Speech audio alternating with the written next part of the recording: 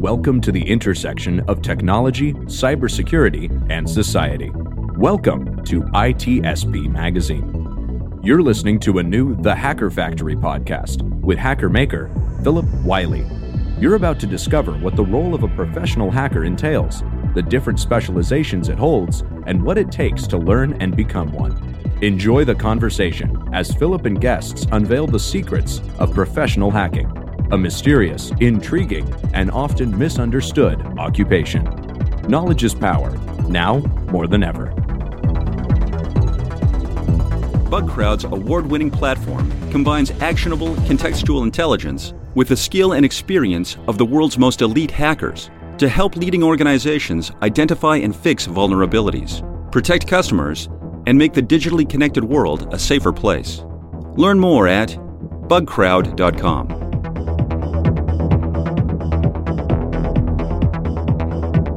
Hello and welcome to another episode of the Hacker Factory podcast. I'm your host, Philip Wiley, the Hacker Maker. In each episode, I have a guest that shares their unique story of how they got started in the industry. And hopefully these stories will inspire you on your journey or help you to get started in the industry. And so today I'm happy to welcome Emily Liu to the show. Welcome to the show, Emily. It's a pleasure to be here. Thank you for having me. Yeah, thanks for taking time out of your busy schedule to join us. So how is your new year starting off? How's things going so far? It's been quite chaotic and I've just been thrown into jobs. I currently work as a security consultant, so it's just one gig after the other, just trying to keep up with the workload. Yeah. So did you have a real busy fourth quarter? Because I know a lot of people are trying to spend up their money fourth quarter. So was your fourth quarter pretty busy? Oh, yeah. Yeah, it was definitely busy. So since the pandemic, are you having to go on site much? Or are you able to do most of your stuff remotely? Yeah, currently right now it's remote. Hopefully not on site anytime soon. That's one of the good things. The first 5 years of my career was spent consulting. And, you know, some people have that old school mentality that they think the consultant has to be on site and all this. And so it's good. Hopefully the world realizes that we can do some stuff remotely because, you know, you've got people with that old school thinking that someone's got to be on site, and it's so much nicer whenever you don't have to travel all the time. Yeah, definitely. So why don't you share a little bit about yourself? So I'm currently based in Toronto, Ontario, Canada. So I went to University of Waterloo and I was enrolled in the co-op program. So it was basically me doing 4 months of studies and then 4 months of work, and I basically alternated until I graduated. So when I was in university, I basically got to work with multiple companies. So I started out doing IT support, and then I went on to information security specialist, and then I went on to SecDevOps engineer. And once I graduated from university, I took on a role that's basically a combination of SecOps and SRE work. And I did that for a couple of years. And then once the pandemic came, I got laid off. And so I basically continued to study in cybersecurity until I enrolled. Basically what happened was I attended a CTF with a team, and we won that CTF. It was hosted by Trend Micro. It was based on incident response, and that got my first job into security consulting with a small consulting firm in Ontario. And once I grew that for a year, I went on to become a security consultant with NCC Group. So right now, I currently specializes in cloud penetration testing, network and web application pen testing, though I am trying to spread out to mobile pen testing, red teaming, or low-level hacking. I also do a whole bunch of volunteering in the past. So I was part of the Blue Team Mentor team with the Canadian Cyber Coalition C3X, which is basically similar to the CCDC down in the States. I also participated as a participant and a judge for TraceSite competitions, and I'm currently a admin and moderator for the Cyber Aegis community. And in terms of certificates, I currently have OSCP. Well, very cool story. That's some great experience, and I'm a big fan of your employer. They put out some really good information and scripts and stuff too. So they're probably one of my favorite consulting companies that does pen testing. So seems like a really good place to work and get experience. So what's your favorite type of pen test to do? For me, I would say I guess being able to work with some big companies and be able to test out the beta software that they have. Maybe because they tend to be a lot more interesting, they tend to be a little bit more applicable to what everyone else is doing. So being able to do something that everyone else is going to be using is pretty cool. Yeah, and I would imagine your background's been very helpful, the DevSecOps type stuff, because, a lot of people don't have that experience, but it seems like, the people that have the dev experience, there's certain things that, that ways they exploit things that other people don't. So that's really cool to have that kind of experience. For me and a lot of people I know start out like it's sysadmins and worked in network security, maybe application security, and got into it, but really see value in having that development background. And kind of, since we're on the topic of that, do you think it's a requirement? And if not, do you think it's helpful for people to have coding experience if they want to be a pen tester? So it would most definitely help if you have coding experience, mainly because in a lot of web application pen testing, they do give you the code. So it's more of a white box testing. And if you can understand the coding, it can help you understand how the web application works. But you don't really have to. I have a number of colleagues that I work with that don't really have a coding background, but they're still able to do the job. But yeah, there are certain powers that you end up gaining if you have coding experience. Yeah, it's kind of interesting because there, a lot of the tools out there nowadays makes it easy for people to not get involved with learning how to code, because even when I got started pen testing in 2012, we had Metasploit, you've got Burp Suite, and a lot of these things automate things that normally you'd have to write scripts for or write some kind of code. So it's definitely made it easier if you don't have that experience. But it just seems like, for me, a lot of the people I've seen some people that are really good pen testers without that background, but the people that are writing the tools, in my opinion, some of the best people know some kind of coding. So maybe people don't want to start out doing that, but definitely it seems like it helped along the way. Yeah, definitely. So as far as OSCP certifications, how was that? Was that pretty tough certification for you to get, or how was your experience with that? So I got OSCP thanks to an employer that I used to work with, and I basically got the business package. So I get to fly down to Maryland and take a one week in-person training there, which is really nice. The only caveat with that was that it only gave me 30 days of lab instead of like 60 or 90 days. So it was a bit stressful for me when I was studying for the exam, because I was basically under a incredible pressure to like pass it within a short amount of time. But I was actually quite impressed. I managed to get under a year. I actually took about 8 months to do the training and then do the exam afterwards. Yeah, it's just basically me. Every night I would go on Hack the Box, go on the labs, and just practice over and over again until I feel like that I could probably take the exam. Did you have any good resources that you found along the way that helped you out with your preparing for the OSCP exam? Yeah. So there was that Hack the Box list. I forgot the person's name, but he basically had an entire list of all the Hack the Box OSCP related boxes, and I basically used that to practice for the OSCP.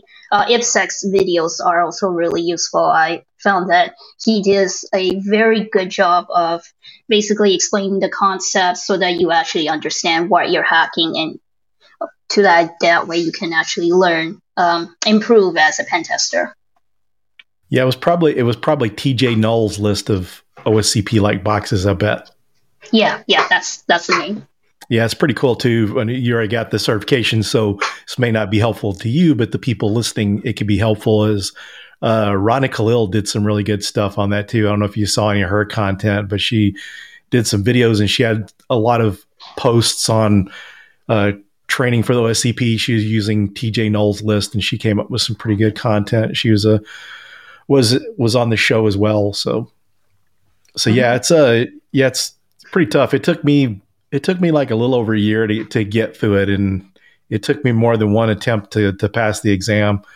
But definitely, I know I learned a lot from it. So because when I got into it, I didn't know how to hack. I'd ran vulnerability scanners, like AppScan and Nessus and that. So I didn't know anything about hacking. So I took that to learn how to hack. So are there any other good resources that, that helped you learn pen testing? Not really, actually. Those are the ones that I basically reference. I found that if you don't know the box really well and you're struggling to actually hack it, I find that it's better to go through a walkthrough and then learn the steps how to do it and then recreate yourself afterwards instead of just, banging your head against the wall and trying to figure out how to do the box. I find that it was a lot more efficient that way, so you're not just spending so much time doing nothing, essentially. Yeah, that's a good approach there too, because you can do the research and stuff, but if you can see a walkthrough, figure out how to do it, and as you prepare, that seems like it was a good time saver. Mm-hmm, yeah.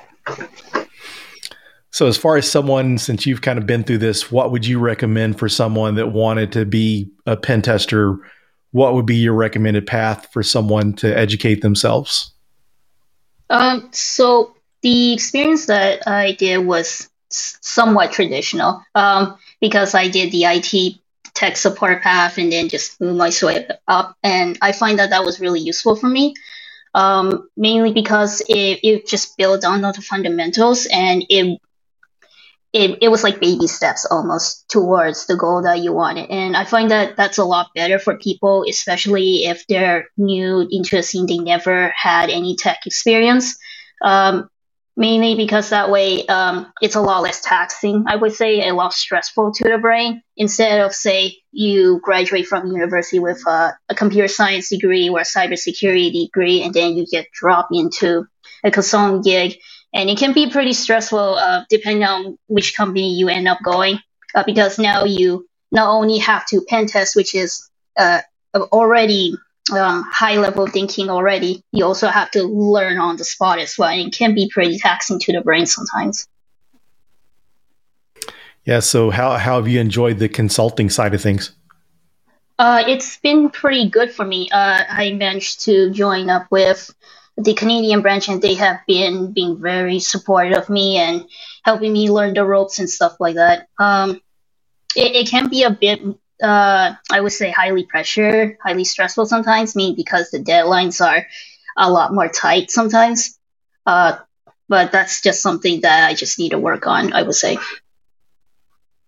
So as far as other skills, you're highly technical, you had your college education and some of the jobs you had experience from. So are there any recommendations you have for people as far as like soft skills or things like that would be helpful as a pen tester? Yeah, I would say show some empathy. I would say empathy for the developers that are creating the application, mainly because creating the application, making it secure is very difficult to pull off. So trying to remain professional when you're talking about the vulnerabilities in a way that's respectful to them. And that way they actually feel like they're respected for the work they've done. Sometimes the client can be a little bit pushy sometimes with the vulnerabilities that you put out, and I found that it was really helpful to try not to take whatever they say too personally, because sometimes they sometimes do lash out a little bit, and I find that understanding their side of the story helps to, I would say, that way you could be a bit more subtle, I would say, with your reactions. Yeah, I know those report review meetings can be kind of tough because, you've got some people that don't believe the report. They've worked really hard to try to secure this application or these servers and the environment. And a lot of times they just don't believe it. Then you have the people that are trying to get the checkbox. They're trying to get the pen test. They don't want the findings, and they try to talk you out of it. So that's some really good advice on being empathetic and trying to understand them and being professional in that, because, if you go in and you're just kind of rude about it, it's going to make life a lot more difficult. And one of the things I like to do when I'm doing a pen test, especially when it comes to the report, time to review the report or the kickoff of the pen test, to let them know that, we're on your side. We're trying to help you. We're not trying to make you look bad, and just kind of sharing with them and things that you see that's kind of common that may not be, something that they don't feel as bad about it, and that thing. So yeah, I like your approach. So what about, are there any skills that you recommend or things that people can do to help get a pen test job? Because I know one of the tough things about people, you go spend the time in school, you get the certifications, and this doesn't always guarantee, people will get a job eventually, but sometimes it can take a long time. So what do you recommend for people that are trying to get into the industry? I would say that before you go into cybersecurity, get a tech job, whatever it is. It could be tech support, sysadmin, developer. Definitely have that experience, because once you understand the infrastructure, understand the code, it becomes way more easier to transfer that and hack on it, I would say. I found that people who have that kind of experience do really well as pen tester afterwards. And just being able to just continuously test, like, thinking about security is that you have to constantly learn. It's constantly changing. So being able to keep up with all the information that's being put out there is very important. Just having a learning mentality when you get into pen testing. And also being persistent, because like you said before, getting a pen test job can be really difficult. And so just see what options that are available for you, and just continuously push for it. And eventually you might be able to get that pen testing job that you want. Yeah, that's good advice. And it's interesting, because I know a lot of folks out there, just reading LinkedIn, seeing the frustration of people trying to get into the industry, but it seems like a lot of times they overlook really doing things like networking, because, when you're applying for a job and you upload your resume through the company's job site, sometimes it's hard to get your resume selected and get an interview, because you don't know how the algorithm works, what keywords and all this, and make it difficult. But, it seems like if you're networking with people, then it's easier to get your resume into the hiring manager. And I think that's where I see people missing out the most. I had someone on my podcast that the episode came out on Friday, and this person was a pool cleaner. And so he went from a pool cleaner to a pen tester. He had some certifications and stuff, but one of the things that really helped him a lot was he was networking, and he got a CVE. Joe Helly had wrote a article over on Medium about, finding CVEs to, how he went about finding CVEs to help get that on your resume, to help you get a job. So are there any resources that you like to use for networking? Yeah, just using LinkedIn, sometimes using Twitter. I found that just networking with your own coworkers was very helpful. If the coworkers, they're cool people to hang around, just make friends with them. That's how I found my jobs when it came to security consulting and the current job. I managed to make friends with the right people, and that got me a referral to the job that I have currently. So networking it's definitely a very important skill, I find. Because sometimes, like you said before, it could be a hit and miss when you apply for those jobs. Sometimes the algorithm it doesn't swing in your favor. Maybe the hiring manager was having a bad day. Any of those factors could happen. You just might not get the job. And I find that if you go through the referral style, you have a much bigger chance of getting the job that way. So I've seen some creative ways of doing this, but do you have any recommendations for people to ways they could document their pen testing experience? So like if they're doing Hack the Box or Try Hack Me and those things, do you have any tips on ways that you could add that to your LinkedIn or resume to help show that you're learning in that area? Do you have any tips for that? So I would say the usual stuff, basically creating the walkthroughs, creating the videos on YouTube.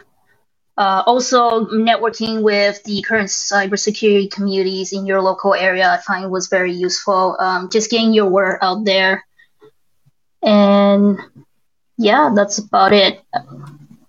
I also found that if you are able to, if you could write some stories about, say, your time doing a pen testing gig and what the vulnerabilities you find, that does a really good job of telling employers that, hey, you have some experience doing pen testing. Yeah, it's pretty interesting what some of the things that help people. And, we're talking about networking and that sort of thing. I've seen people like at our local DEF CON group in Dallas. There was a recent college grad, and they did a talk on malware. I think it was malware analysis, and the hiring manager for a large global bank was there, and he was over the IR team, and he saw that malware analysis. So he asked for the resume, and they ended up getting the job. So there's, a lot of different creative ways of doing that. People sometimes, are kind of timid to get out there and speak in public, but, if you get out there and go to different meetups and just communicating people, even if you're kind of, scared to speak in public, there's a lot of ways to help get you recognized and network with folks. And, back on the network topic, when people are going through school, they're taking classes. You mentioned, networking with your coworkers, but, you're going through school. That's a prime opportunity to start networking with people, because the nice thing about networking is if you know of a job, it may not be a company you work for, but you can share it with your friends. And so the more people that you're connected to, the higher the probability that you're going to be able to find some jobs through your network. Yeah, definitely. That's one of the things that I kind of wish I did more in school, which is to network with people, network with the coworkers that I did manage to work with when I was doing the co-op program.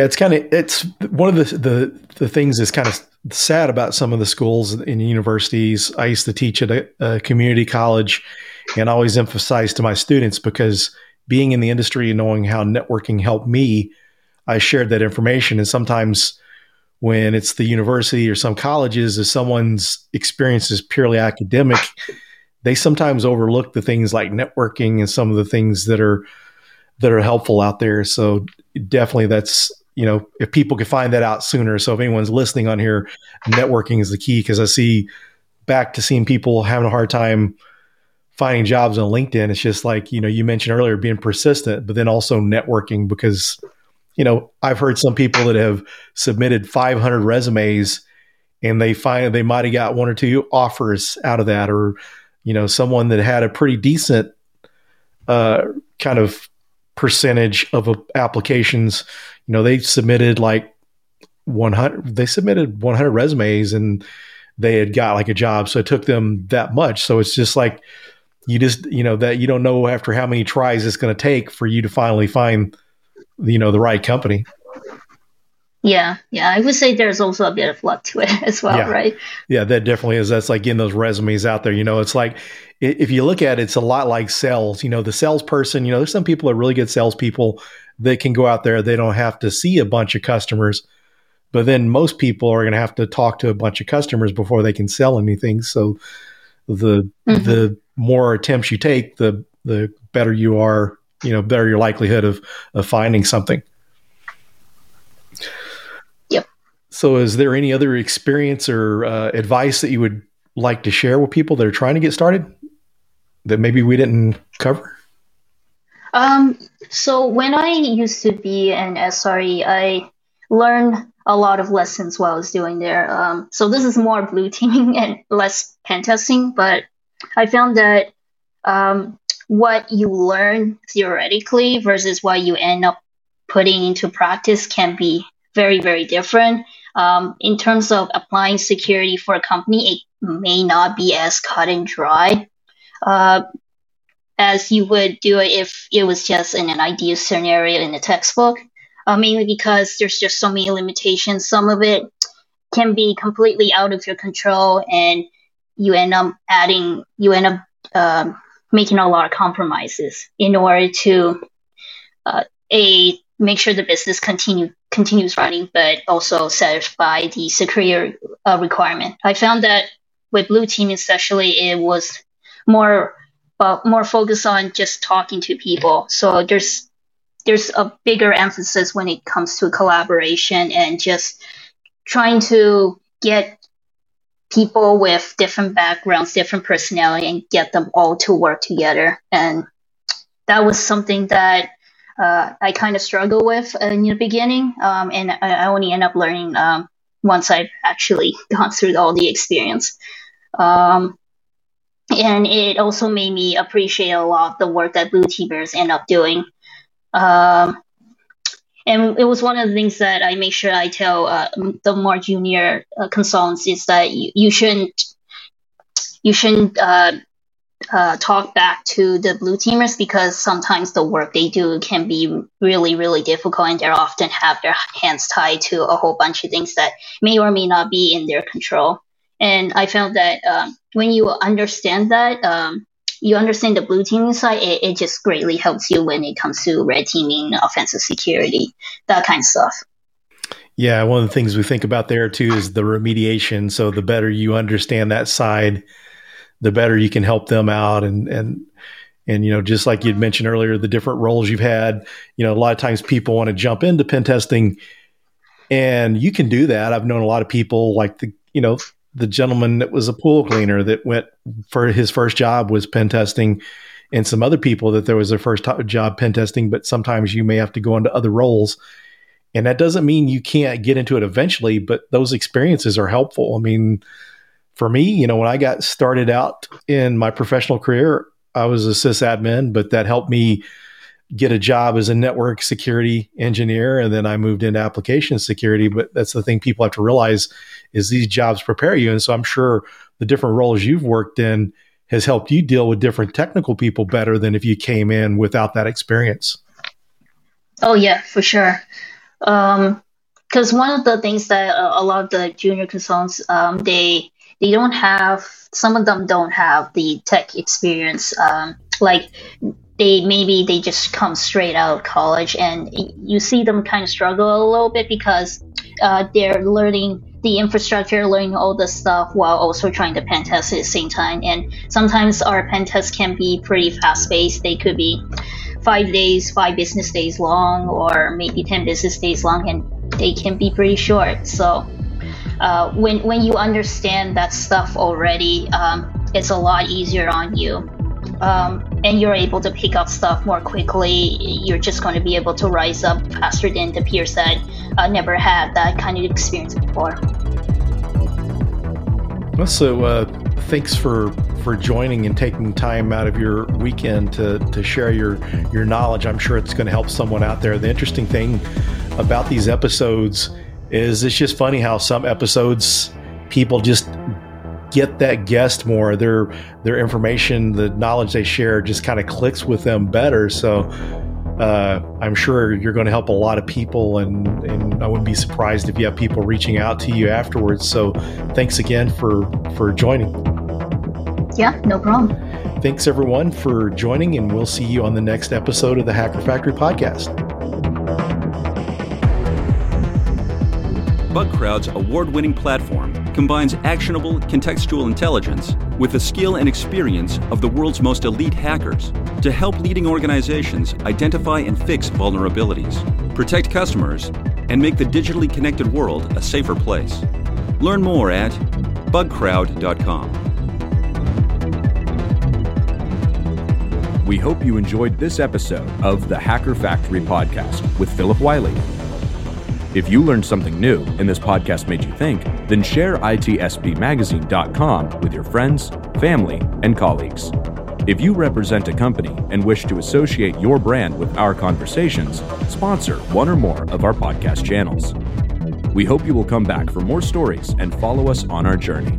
You can always find us at the intersection of technology, cybersecurity, and society.